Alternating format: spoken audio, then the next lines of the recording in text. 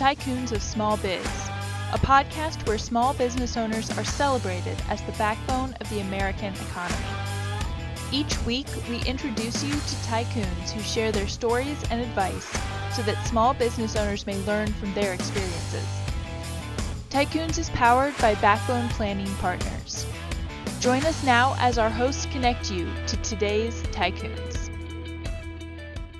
Good afternoon, tycoons, and welcome to today's episode of Tycoons of Small Biz. I'm your host here, as always, Austin Peterson, coming to you live from the oven that is Phoenix, Arizona this time of year. As always, we're interviewing a business owner, letting them come on, tell their story, talk about what it is that they do, what it is that they've learned over their years being an entrepreneur, and lessons that they can convey to others that are around there. So with that being said, today we've got Rob Buffington on the show. Rob Buffington is definitely a tycoon. He's built multiple companies. We'll let him talk about that. But we are going to be highlighting Gordian Staffing and maybe some of his other companies today. But Rob is coming to us live from Omaha, Nebraska. Rob, welcome in. Thanks for having me. So it's a big time of year in Omaha, Nebraska, the College World Series. Yes. What is your guys's? Do you guys have kind of traditions that you do there? Do you get involved with the World Series? What involvement do you have there? Well, I'll be going Saturday. We're actually transplants. We've only been here 2 years, so we haven't quite dug in, but I'll be going on Saturday to a nice little event there. Yeah, it's a really cool experience. I was there. Let's see, it would have been probably 2012. Is when I was there. My son was a baseball player growing up. He's now 23, graduated college, married, didn't make it to the major leagues, but he had a great childhood career on a travel baseball team that happened to play a tournament in Omaha at the same time as the College World Series. And so as a byproduct of that, we got to go to several College World Series games while we were there and experience that atmosphere. And it was pretty cool and a great experience for 12-year-old kids for sure. Very nice. Yeah. All right. So Rob, tell us a little bit about you personally. Obviously a transplant to Omaha. So where did you live before that? Where did you grow up? What's your family look like? Anything you'd like us to know about you personally? We moved from the Bay Area, California Bay Area, moved around 9 times in the first 8 years of our marriage. And now been here for 2.5 years, which is pretty sadly a record, but I'm married just over 10 years, 3 kids, ages 5, 6, and 8. Awesome. So the other, was it 8 moves in 9 years or 9 moves in 8 years? I think it's 9 and 8 because we never stayed a year in a place for the first 8 years. Okay. So were all of those other 8 moves in and around the Bay Area, or were they in other areas of the country as well? Mainly from Southern California up to Northern California, all around the Bay Area, and then finally here where we've been 2.5 years. Gotcha. So was there anything besides the fact that, the College World Series is played in Omaha that drew you guys to Omaha? Quite a bit, actually. People think of Omaha as a small town, but it's actually surprisingly robust. The metro has about 1 million people in it. We actually moved by process of elimination. We didn't know a single person here, not in the entire state, but for years we knew that we weren't planning on staying in California forever. We wanted our kids to grow up someplace closer to nature, more parks, cheaper, less taxes, stuff like that. And so for years, we just made a list of, no, I wouldn't want to live there. No, I wouldn't want to live there. And we started to say, well, we want a metro of at least 500,000. But we wanted to have kind of a small town vibe. We want a really good economy, decent airport, great schools, good cost of living, good taxes. And little by little, we ended up with Omaha. Yeah, I'm definitely not an Omaha expert, but I know enough to say that you can kind of tick off all those boxes, right? Mm-hmm. I mean, I've spent some time in Omaha, just, the College World Series, but then I have some other friends that live in Omaha. Warren Buffett, for those who don't know, his hometown or his home base is Omaha, Nebraska.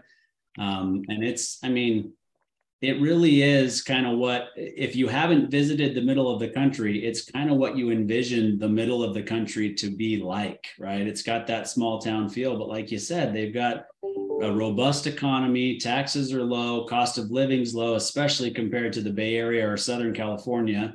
And so you get to reap those benefits as well. I mean, I don't know if you owned anything in Northern California, but even if you didn't, like the rent that you were paying there compared to the mortgage that you likely have in Omaha today is just night and day. And that was a large part of it. Is our first, not business, but our first enterprise was rental properties. In college, I started buying rental properties, and Omaha has a very good real estate market. And in the last recession, Omaha had the fourth lowest unemployment rate, and Lincoln had the first lowest unemployment rate. So it's a great place to build your own portfolio and have rental houses and things like that. So that's one of the things that put us on the map. Gotcha. All right. So tell us a little bit more about the history business wise, right? So you just mentioned rental properties, HOA, those sorts of things. I know you kind of had your start there in college. So catch us up. Like where did you start and where are you today, obviously with Gordian Staffing? I was always doing something. I think in college, I started to save up. It was in 2009, 2010, right when the housing market was crashing. I started to buy these properties. My first house was $69,000, and then bought another and another. Never did flips. I'd fix them up. I'd rent them out for a couple of years and then sell them. Take out a home equity line if I could. Build from there. And then we started to buy or try and found other businesses. I had a cleaning company twice, I think. I had a couple property management companies. I had a janitorial and a gutter cleaning, window cleaning company. And we just kept looking at, we have this, what problems do we want to solve? Let's try this. So we had two property management companies. Hey, it's a hard time getting vendors and regular maintenance. Let's buy a building maintenance company and bring it in. That's how we got into staffing is, hey, it's really hard to get staffing. We're going to try hiring remotely. And it was so successful that we founded Gordian Staffing to do it for other people. Same thing, Gordian Financial. We started doing accounting because a lot of our clients needed accounting, and Gordian Consulting. They all just came out of the question of, what next? What's the next biggest problem we have that we can help solve? Yeah. Yeah. And I think that there are a lot of different entrepreneurs that have successes that come out of, gosh, our clients need these services as well, and we have the ability to provide that. So why don't we just provide it under the same umbrella? And you've clearly done exactly. That. That's the goal. I've always, not always, but I've developed the philosophy from working with hundreds of companies over the last 10 years. If you're a one-man shop, you can probably go through your life without getting that big lawsuit, that big tax audit. You fly under the radar. And some of the happiest people I know, they've got their skill, they open a one-man shop and they love it. And I'm envious. I know that I could never do that, but I'm envious. I think they've really got life figured out. And then on the other side, you're a Fortune 500, you have in-house counsel, you have a marketing department, you have legal, HR, all of that's all figured out. But there's this intermediate turbulence zone that you're too big to fly under the radar, but you still haven't figured stuff out and you can't afford to pay six figures for all the aforementioned areas. And that's who we're trying to help, because we went through some difficult times. We're trying to speed up other people getting through that time. And we're looking to launch other services like fractional HR, fractional IT, stuff like that to help protect people while they're growing. That's why so many businesses plateau at that same level, because they don't have the skills to go to the next stage. Yeah. I think that little explanation that you went on there, the difference between the one-man shop, the solopreneur, if you will, all the way up to the Fortune 500, but then 99% of all companies, they're not in that middle because it includes the solopreneur, but 99% of all companies are below that Fortune 500 level. Right. And you're right. They start out as solopreneurs and then they realize, okay, I can hire a couple of people. I need the help. I need the extra, whatever. And then they find themselves getting to 5, 6, 10, but at that point, they really struggle with the systemization of the business, what do I delegate? How do I delegate it? What are the standard operating procedures? What are the, all of that? And it's really those types of things that are one of the main reasons, if not the main reason, that we launched this podcast a little over 3 years ago, was to be able to have guys like you share experiences and things that they've done to help other people who are either in the exact same spot or right behind you coming up, and can avoid some of the mistakes that maybe you made along the way. Yeah. And one thing I've observed is that every stage of a business requires something different. Like you said, you open your doors and the first thing you need is sales. You need to just go out and sell, because otherwise there's no point. So if you do sales and you can lump marketing in, next you actually have to produce a product. So production, whether that's cooking a meal, performing a service, selling something, whatever, you need production. Then you got to start hiring a few people. You need to start managing some entry-level people. Okay. Then you need systems. Well, I have 7, 10, 12 people. I can't hold their hand. Okay. I need systems. I need training guides. I need metrics for performance. Okay, great. Now I need HR because somebody needs to take time off for a medical injury, or I need, legal because I fire somebody, stuff like that. Then you get into like systems and automation, and just every level you need something different. And I heard somebody say something probably 5, 6 years ago that stuck with me. The same skills that got you to your current level will kill you at the next level. Yeah. Every level you have to pivot completely. And too many of us try to be well-rounded, and well-rounded is a crock. Nobody is well-rounded. You have to hire people for your weaknesses and stick to what you're good at. And that's what we try to develop, because you can't hire a full-time IT manager with 20 employees. It doesn't work. Same thing with HR and legal. So yeah, we're trying to solve a systemic problem in the business community. Yep. Yeah, no, a different way of saying what you just said is what got you here won't get you there, right? Yeah, in fact, I think I have a book literally called... Well, there you go. What got you here won't get you there. Yeah, so I literally just had that conversation with one of my clients a few weeks ago. They're doing somewhere between 10 and 12 million, maybe on the outside edge of 13 million in revenue this year. But they're building to be 20, 25, 30 million. And that was the exact conversation was, okay, it's a father and son team, and the father's going, I would have expected us to get here anyway. The son's saying, I did expect us to get here, and I do expect us to get there, but I didn't expect for us to still be dealing with some of the same issues today that we were dealing with when we were a $1 million revenue company, from a cash flow perspective, from a this and then from that, and it's just crazy. I think I spoke at a business conference last week, and there were some owners in that conference that had multiple locations and call it 10 to 20 employees, but most of them were like 5 or fewer employees and a single location type of a business.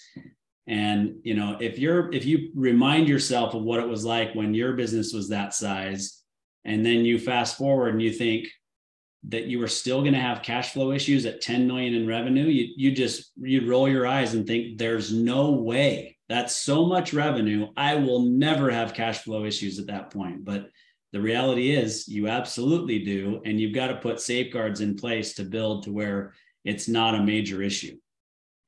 Yeah, I don't know if I should say this publicly because people know my company, but we never have enough cash. We grow at a crazy rate. It's like, you're doing amazing. It's like, yeah, I'm still broke, buddy. Yeah. I'm putting the money into the company still. And eventually that'll change, I hope. My employees take home way more than I do. Yeah. And I think people who are only employees, or, I don't mean it you're only an employee, but have only been employees, have not owned a business themselves. I don't think that a lot of them realize that that's the case, right? I mean, the reality is, as startups, and when I say startups, I'm talking, up to 10 years in a lot of cases. the owner Oh, of the yeah. business is making less than their higher paid employees for sure. Oh yeah, we're in a better place now, but 4 or 5 years ago, you'd be amazed how many bills I paid with credit cards. Yep. Yep. And I'm sure everybody listening has done that themselves. I know I have over the years. And so it's the nature of the beast. You're growing, you're building, and you're doing it with the anticipation of, in the future, I will pay myself more and I will be able to exit this business at a number that works for me. So Yeah. It's an ongoing struggle for sure. Yeah. And if you're a solopreneur, you have 2 or 3 people and you're doing 500,000 in revenue, okay, a percent that costs you 1% of revenue is $5,000. Not insignificant, but nothing that's going to break you. If you grow to be $100 million company and you make a 1% mistake, that will sink you. So yeah. And financial planning, auditing, cash flow, all of that is one of those stages that you have to get through and bring in the right help to evolve. Yep. There's no doubt about it. No doubt. Sadly, the day of developing a good product and doing your work well and succeeding, I don't want to say it's gone, but it's a hell of a lot more difficult. Regulations and planning and all that, and of course some of those same things have made it easier to succeed too. So it's not all gloom and doom, but it takes a heck of a lot more than a good idea and some work ethic these days. Yeah, we're definitely in a different world. All right, so let's talk about Gordian Staffing. So you guys specialize in remote employee staffing, right? So Correct. it's typically, or maybe never, somebody that's going to show up in your office to fill a position. So talk to us about specifically, because I know this is on the minds of a lot of different entrepreneurs and business owners throughout the country, is this remote work idea, the work from home, all this kind of stuff that has literally, it was happening before the pandemic, but that facilitated just this speeding up of that in a big way. And specifically technology companies and other companies that are out there that have the ability for their people to work from home, great. But it does have drawbacks. So how do you guys make sure that you're monitoring productivity, first of all, in remote teams? Yeah, there's 4 or 5 really good points there. So what we do with Gordian Staffing is we provide remote staff for companies here in the US, Canada. We have a client in Germany now, doing pretty much anything you can think of that doesn't require you to be there. And the way that it started was we hired for ourselves. We had the 2 property management companies and the building services company, and we had a difficult time hiring domestic staff. And this was long before COVID. So we gave it a try, and when somebody told us about it, we said, well, let's see how it goes. And so within a few months, we had about 10, 12 people working for us internally. We formed the corporation so we could offer benefits and do everything compliant in Mexico. And a friend of mine one day asked me, hey, that sounds really cool. Could you help me find somebody? And I said, well, sure, why not? And so then he hired a couple more, and he told somebody, and they told somebody, and it just grew. And I think we had about 50 people when COVID hit. And once COVID hit, man, oh man, did that thing take off like a rocket.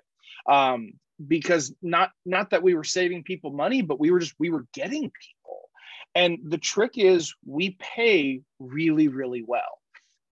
A lot of our competitors, they want to pay as little as possible, charge as much as possible.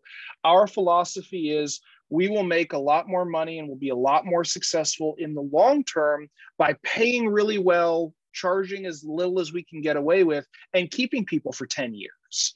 So unlike a lot of companies, our people stay for years. We keep over 90% retention year over year because they get full medical, they get benefits, they work on company equipment. And so we create an environment where they can grow and thrive. And then on the client side, all the stuff we talked about before, you can't hire a full-time marketing person. Well, what if we can hire you a marketing person in Mexico that costs half as much to help you build that? And then beyond just the cost savings, we check in on a regular basis with just the employees as well as the clients. And we pass along of, hey, how are things going? What do you have any concerns? Anything you can help with? we can help with. And we just keep those lines of communication open.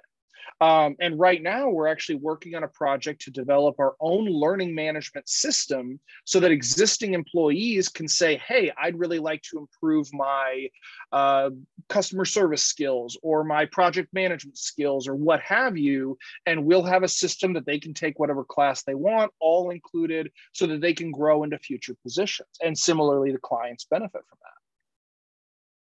Yeah, no, I think it's a great way to look at it. I've had conversations with some other groups recently that have a similar philosophy to yours, right? Because a lot of companies in our country specifically, when they're looking at outsourcing outside of the country, right, or offshoring some of their service work or whatever the case may be, their main goal in doing so is save money, right? Mm-hmm. The prevailing wage in the Philippines or Mexico or whatever is lower than it is in the US because the cost of living is less, but they're constantly wanting to go as low as possible to get people in that area rather than, okay, maybe the prevailing wage is whatever, call it $10 an hour. I'm willing to pay 12 because I get somebody that's a higher quality, but I'm also then helping them to potentially get out of that poverty cycle of their own in their home country. Does that jive with what you're saying from culture or from a philosophy standpoint? To a degree. I mean, our offices are in Guadalajara and Mexico City. So a lot of people think that we're hiring people in the middle of nowhere, living in a mud hut, that kind of thing. Guadalajara has 5 million people. Mexico City has 25 million.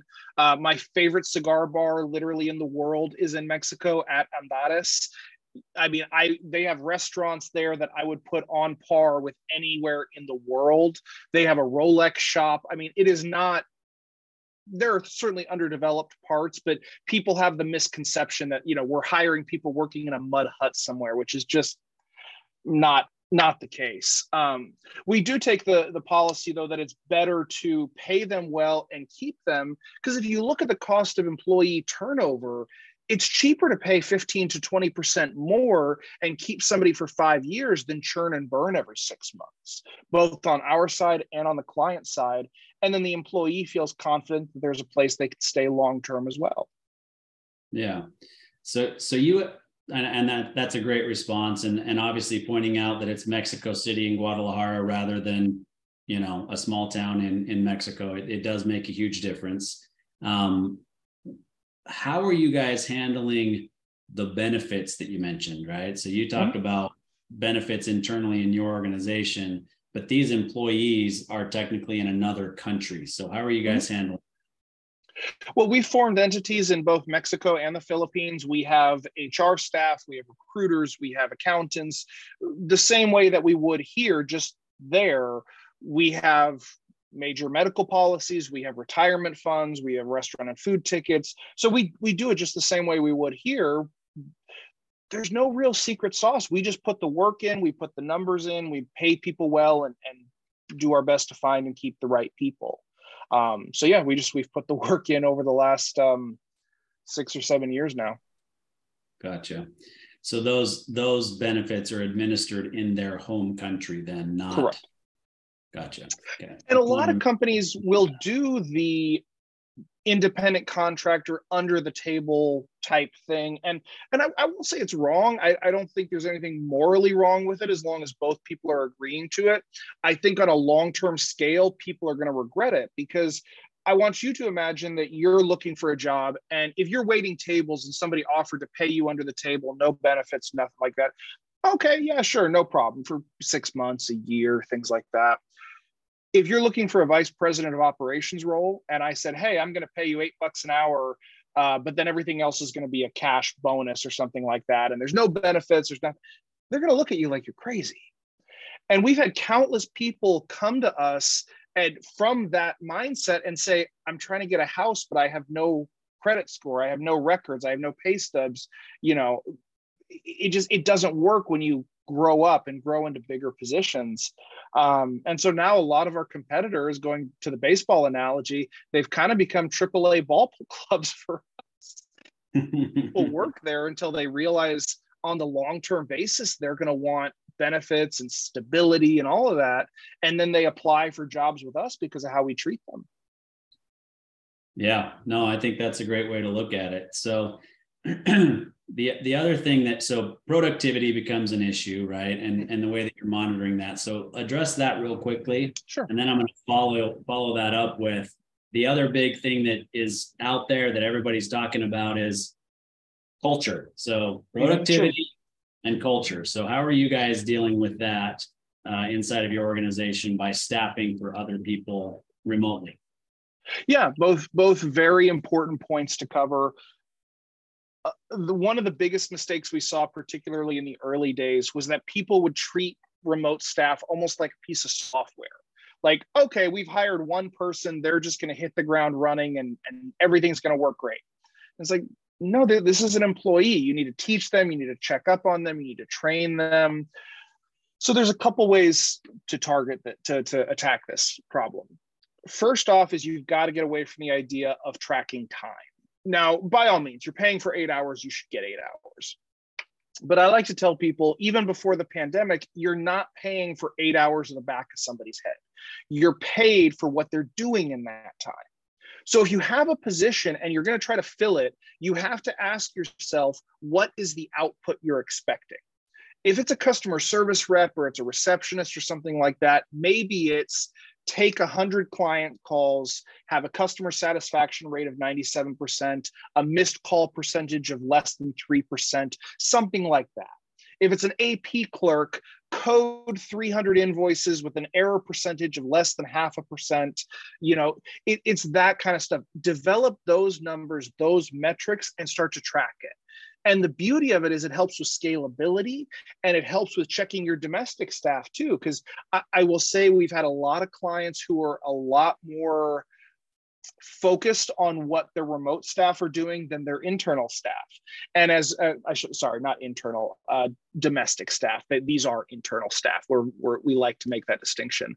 But I always tell them you should develop something company-wide and stick. If you have a domestic AP clerk and a remote AP clerk, they should have the same objectives. They should have the same numbers. And so tackling that from a metrics point of view is the best way to do it. Then there's just simply the time aspect to it. Communicate with them, have open communication. Right now, I've got Google Chat open on my screen. I've got it on silent because we're here, but people are messaging me throughout the day, just ongoing communication. We have regular check-ins, we have meetings. I'm in Omaha. Other than my wife, out of almost 500 employees in the organization, my wife and I and one admin assistant are the only people in Omaha. So I have directors of accounting and VP of operations and all these people just spread out throughout the country. And we communicate. They have their parameters, they have their goals, and we just communicate on a regular basis. And then third, I would say, go visit them. One of the reasons we chose Mexico as opposed to a lot of other countries to be our main focus is it's a 3-hour plane ride.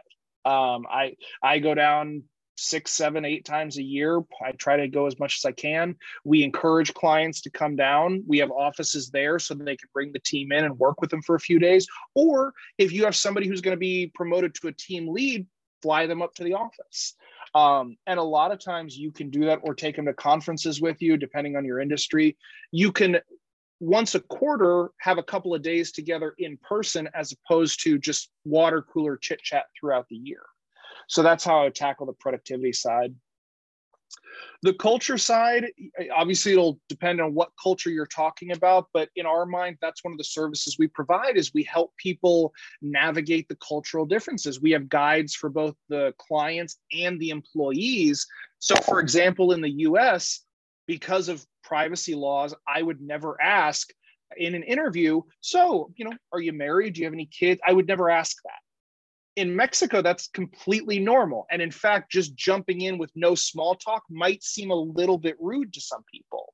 So we advise people on make some small talk. Maybe don't ask about anything you're not comfortable with. Don't answer anything you're not comfortable with, but, make some small talk before you dive right in. Stuff like that. And we're always learning. We do not profess to have all of the answers, but every time a new situation comes up, we add it to the material. Again, back to the learning management system we're building.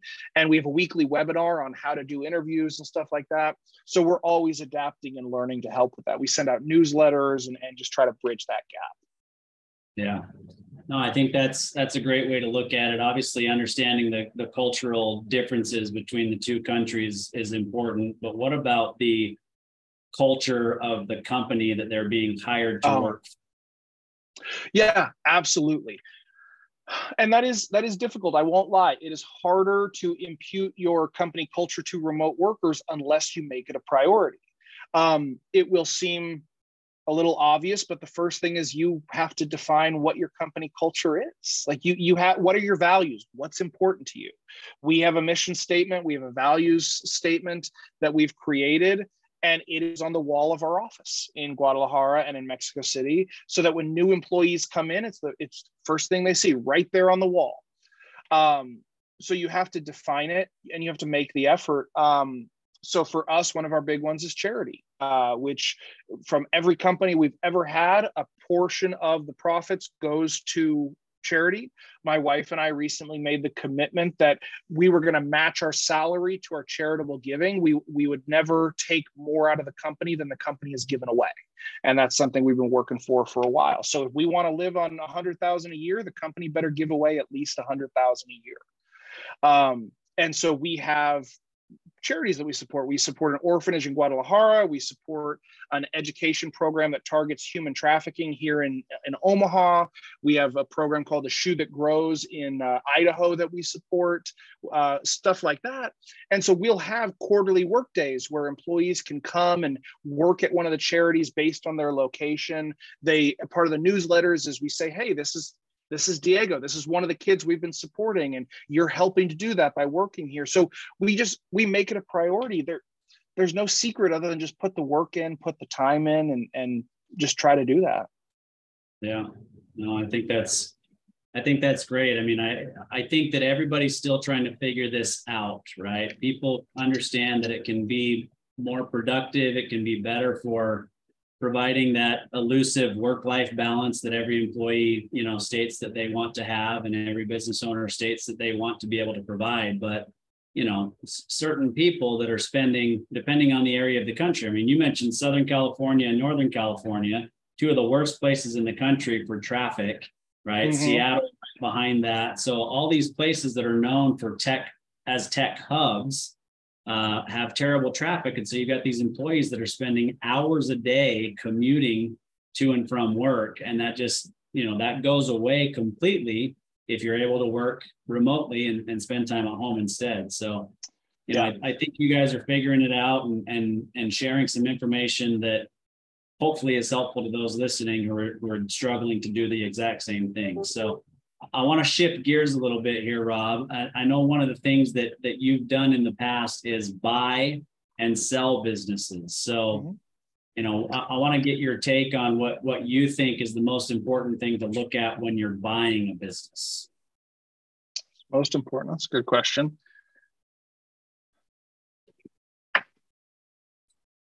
Obviously, you've got to know the product. I would never buy a tech company because I'm not a programmer.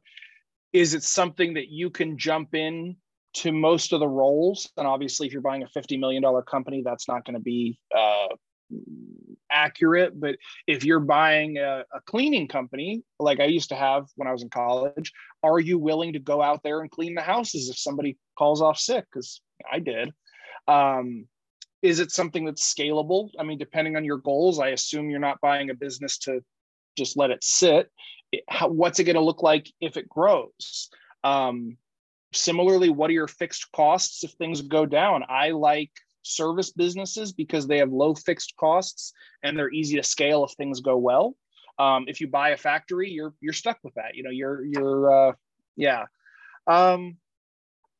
Does it solve a problem? Everything that I expanded to was because of a problem I had today. Like, hey, I would love it if somebody offered this. Nobody's offering that. Okay, I'm going to go ahead and do it because I bet there's more people wishing this was addressed. Obviously, cash flow. How much is the seller involved? Sellers that are absentee will have a higher multiple on the valuation of their business because it needs them less.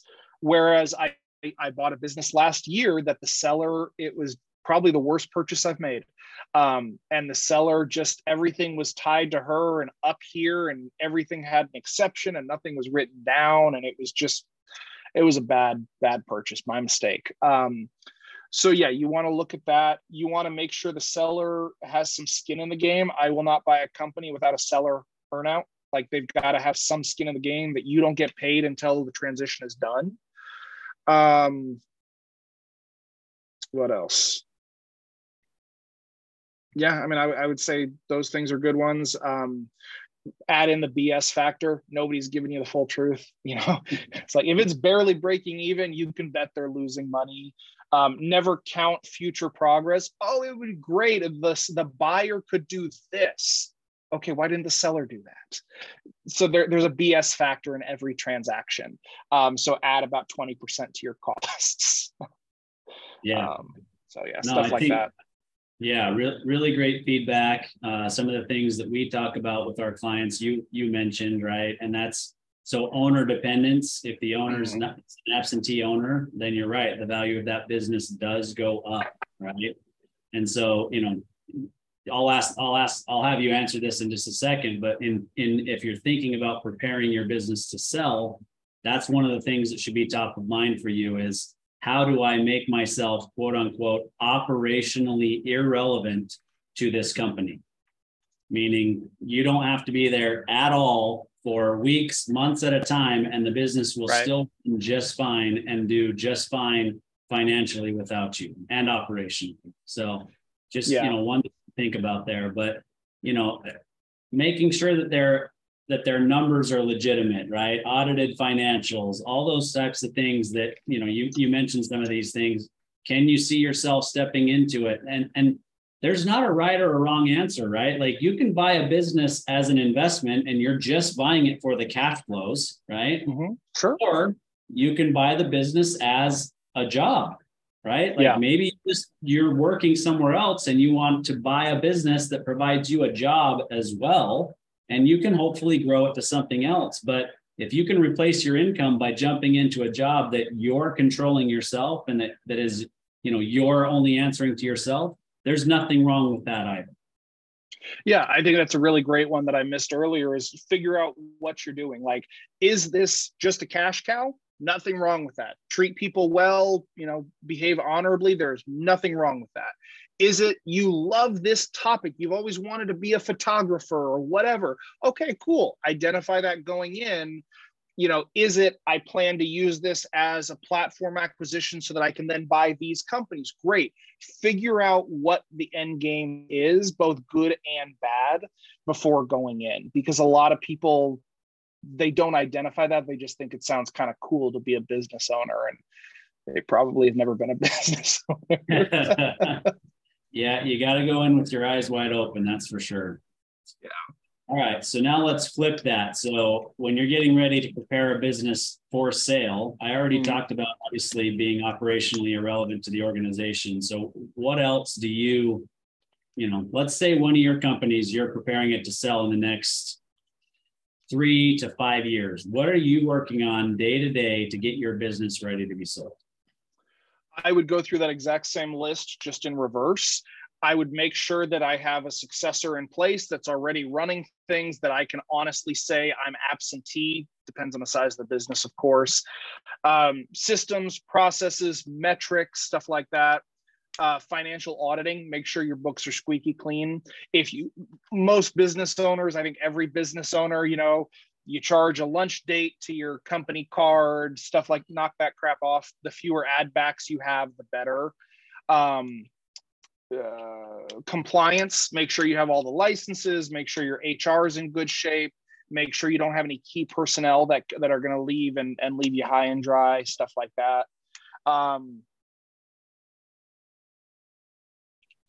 Figure out the difference between long-term and short-term investments. So a good advertising campaign might generate more revenue 2 to 3 years out, but if you're going to sell in 6 months, it's probably worth it to dial the advertising budget back. You might keep clients that you would otherwise get rid of because you want the numbers on the books, stuff like that. Just earlier list, just backwards. Yeah, no, really great list. I'm just going to kind of augment one thing that you said. So you talked about having a successor that can kind of run the day-to-day for you so that you can step out and be an absentee owner. And I would just expand that and say, have a great team, right? So not just one person to run the organization, but somebody who can manage each aspect of the business and that has an enticement or an incentive to stay post-sale. Yeah. Yep. And take care of your people. Keep in mind, these are people that have trusted you. They've given their lives to you. Decide what you're willing to accept from a buyer. Are you going to sell to a corporate raider that's going to slash and burn? If so, put some money aside for, golden parachutes to pay people what they deserve now that you've sold the company. Otherwise, be willing to vet your buyers and say, hey, I want a 3-year employment contract because these people have been with me through thick and thin. Identify your priorities. I'm not going to tell you what's right and what's wrong. You should know that already, but figure it out before you decide to sell. Yep. You got to know what you're looking to get out of this and what's important to you. And it's easy to say, I want this many millions of dollars, right? Mm-hmm. But that's not the only thing to consider. That you've got to consider who you're selling to and what they're going to do with the company and what's most important to you, right? Because if you've built it, say, for example, you've built it around your own last name, right? Right. And you're going to sell it to somebody else. Are they going to change the name? Are you okay with that? Are you okay with losing control? Are you okay? Like, there's just so many things to consider besides how much money goes into my pocket. Right. And it's okay that if that's the only thing that you truly care about and everything else is, they'll figure it out as the buyer, they can do with it what they want because I sold it to them. That's okay too, right? You just have to know what's important to you and not just think about the money. Yeah, definitely. Tax ramifications too. That's another one people aren't prepared for. Yep. You got to understand what you're selling for and what you're actually going to net after taxes. And is that enough to accomplish what you were trying to accomplish from it, right? Is it enough to retire if that's what you're trying to accomplish? Is it enough to buy the next business if that's what you're trying to accomplish, right? You've got to take the net number into account, not the gross number. Yeah. And then decide on what you're willing to accept for a non-compete. They'll probably want you to stay out of the industry for 5 years, depending on what you're in. So are you ready for that as well? Yeah, good point. All right. So day to day, Rob, you are balancing a lot of things. You're spinning a lot of plates. You're doing a lot of really crazy is not maybe the best word to use, but you're doing a lot of things. Not the worst either. You're doing a lot of things that could definitely make you crazy, right? So at this point, it's my understanding that you've technically got 7 businesses running simultaneously. So how are you doing that without driving yourself or your wife or both crazy? I've got an amazing team. I've got some people that have been with me for years that I trust implicitly, and they have their areas and I just trust them to handle it. 2 sets of 2 companies have merged. So by the end of the year, that number will be down to 5 companies. And then I actually made the difficult decision to sell one of the companies because it didn't fit with our long-term goal. I liked it, but it was good for cash flow to sell it. And I had to make that call. So by the end of the year, that number will probably be down to 4, but a lot healthier 4. And half of that will be under the Gordian Business Solutions brand. So those remaining 2 will actually become divisions of one company, and they'll each have presidents of the divisions. Gotcha. All right. So you're actually putting plans in place to make some changes to make your life easier than it is today. And maybe you've kind of learned the hard way that there was too much going on at one point. Yeah, I won't pretend I overextended last year. I expanded too much too quickly. I made mistakes and I expanded too far too quickly. No, I'm not too proud to admit that I screwed up. Yeah, well, I tell you, one of the things that sets successful entrepreneurs apart is the ability to deal with, accept, learn from, and move on from failures, because we all make them, right? We all make mistakes. We all have failures, but we've got to be able to learn from them and move on and do things differently going forward. Yeah, there's a very important principle called the sunk cost fallacy that I think everybody should pay attention to. And it's, you can't look at a situation of, oh, I've invested 5 years and $500,000 into this business. I can't sell it for this because that's less than I put into it. It doesn't matter.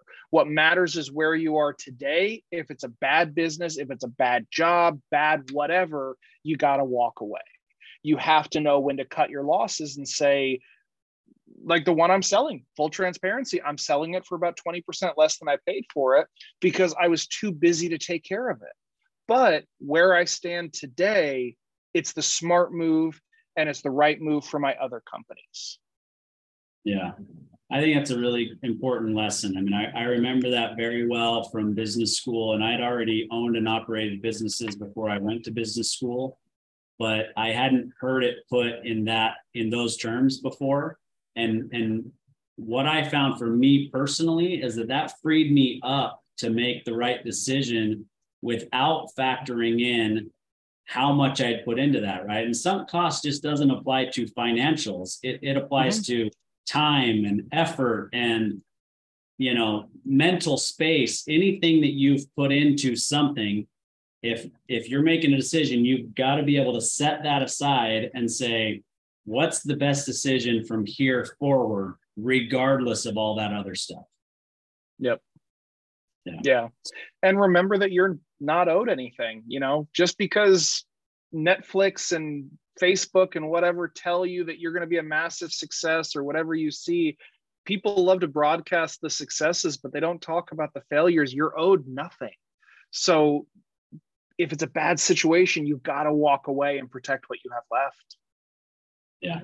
Yep. No doubt about it. Well, thanks for bringing that up. It's been a long time actually since I've spoken about sunk costs. So that was a great call out. Well, and there's another one called the gambler's fallacy. And it's not directly related, but it's, well, if you're at a roulette wheel and I've lost 9 times in a row, so I have to win this time. No, you don't. Every time is a unique occurrence. You have no guarantee. And sunk cost fallacy, one of the worst situations is gamblers. I've already lost $10,000. I have to keep playing until I win it all back because I'm owed this. I deserve. No, you're not. I think everybody in America and the world needs to be sat down and said very politely but firmly, you're owed nothing. Yeah. Yep. The world owes you nothing. And I try to convey that to my kids that are adults now. As a matter of fact, my youngest had her 20th birthday yesterday. And it's, it's one of those things to where you have to realize that you truly are owed nothing. You got to work hard for everything that you get in life and put forth the effort and education and whatever it takes to be successful in what area you choose. You've got to be willing to pay that price. Yep. Yeah. Well, good. So last thing I've got for you, Rob, and then we'll let you get back to, the 7 businesses today that are turning into 5 and then 4. So, you're still busy today. So we'll take that into account. So we kind of talked about this a little bit, but I want to have you expound upon it a little bit. And that is just going forward. What is your belief in terms of remote staffing and changing business models? I mean, we're post-COVID now. There's still COVID cases, right? I'm not discounting that. People are still, being diagnosed with COVID every day, but the pandemic itself and the really severe aspects of COVID are behind us, I believe. So where do we go from here in terms of changing business models post-COVID? I think post-COVID is going to look a lot like during COVID, because everything was already heading that direction. COVID just sped us up 10 years. And now that people have worked from home for a few years and they've realized they can save on gas, they can save on daycare because they can keep their kid in the next room without, depending on the situation. They, like us, we left during COVID. We moved to a state where we pay a third of what we did for housing. We're not going back. Some company, like in California, I own a building maintenance company. Sure, they need to be on site. They need to be doing the work, but all the back office, the administration, all of that is done remotely. And so if you're in a white collar industry, it's going to go remote. You can either adapt and be ahead of the curve. Actually, I'll be honest, it's too late to be ahead of the curve. You can be with the curve, or you can fall behind. One of the things I love to quote is people talk about Darwin's survival of the fittest. And when there's shakeups and market shakeups, the strong survive. Kind of. Darwin's theory of survival of the fittest, it was those most adaptable to change will survive. That's the key today. I mean, AI, people are not giving AI the attention it deserves. The way that COVID shook things up, AI is going to do it more. You've got to stay nimble and adaptable, and remote staffing, it's just the way. You're going to get a bigger talent pool. You're going to get them for cheaper. And honestly, it's going to make your company stronger because you have to adapt to the new style with things like metrics and accountability and stuff like that. That will help your entire company, not just your remote staff. So it's not negotiable. It's going to happen. Yeah. Yeah, no, I agree with you 100%. I think that we were in our industry, I'll just speak for Landon and I, in our industry, we were a little bit ahead of the curve in terms of doing remote meetings, right? Like video meetings like we're doing right now. We had adopted Zoom and we're using WebEx and, Teams and all that kind of stuff before COVID hit. But it has accelerated even for us. Like we had put in place, our plan is to move towards 95% video meetings rather than in person, right? We had already set that before COVID hit. And obviously it accelerated much quicker because we were forced to meet that way anyway. Right. But for us in our industry, we typically build our practice in our own geographical area, right? Well, we had clients in other states that we had ties to already before COVID, but since COVID, we've expanded from the, call it 4 states that we had ties to already and clients in, to now we work with clients in 16 states. And it's completely acceptable that several of them we've never met in person. Yeah. And we're still just as efficient for them. We're still providing just as good a service for them, even though we've never met them in person. Crazy, right? Yeah, we've got clients in 28 states, and it's like, I've never met a lot of you, but it works. Yeah, absolutely does. Well, Rob, as a closer, just kind of tell anybody who's listening that needs remote staffing, remote workers for their employees, how do they get in touch with you and Gordian Staffing? Sure. It's gordianstaffing.com. You can also find us on LinkedIn. I'm on there. Gordian Business Solutions has a page as well. So you can always look us up there. And I'm always happy to chat. I love helping business owners because I know how difficult of a role it is. If anybody just wants to pick my brain, I'm more than happy to. Yeah. Well, appreciate the conversation, Rob. Appreciate a couple of good nuggets that I think you almost reminded me of things that I hadn't spoken of or about in quite some time. So I really appreciated the conversation and your willingness to come on the show. Thanks for having me.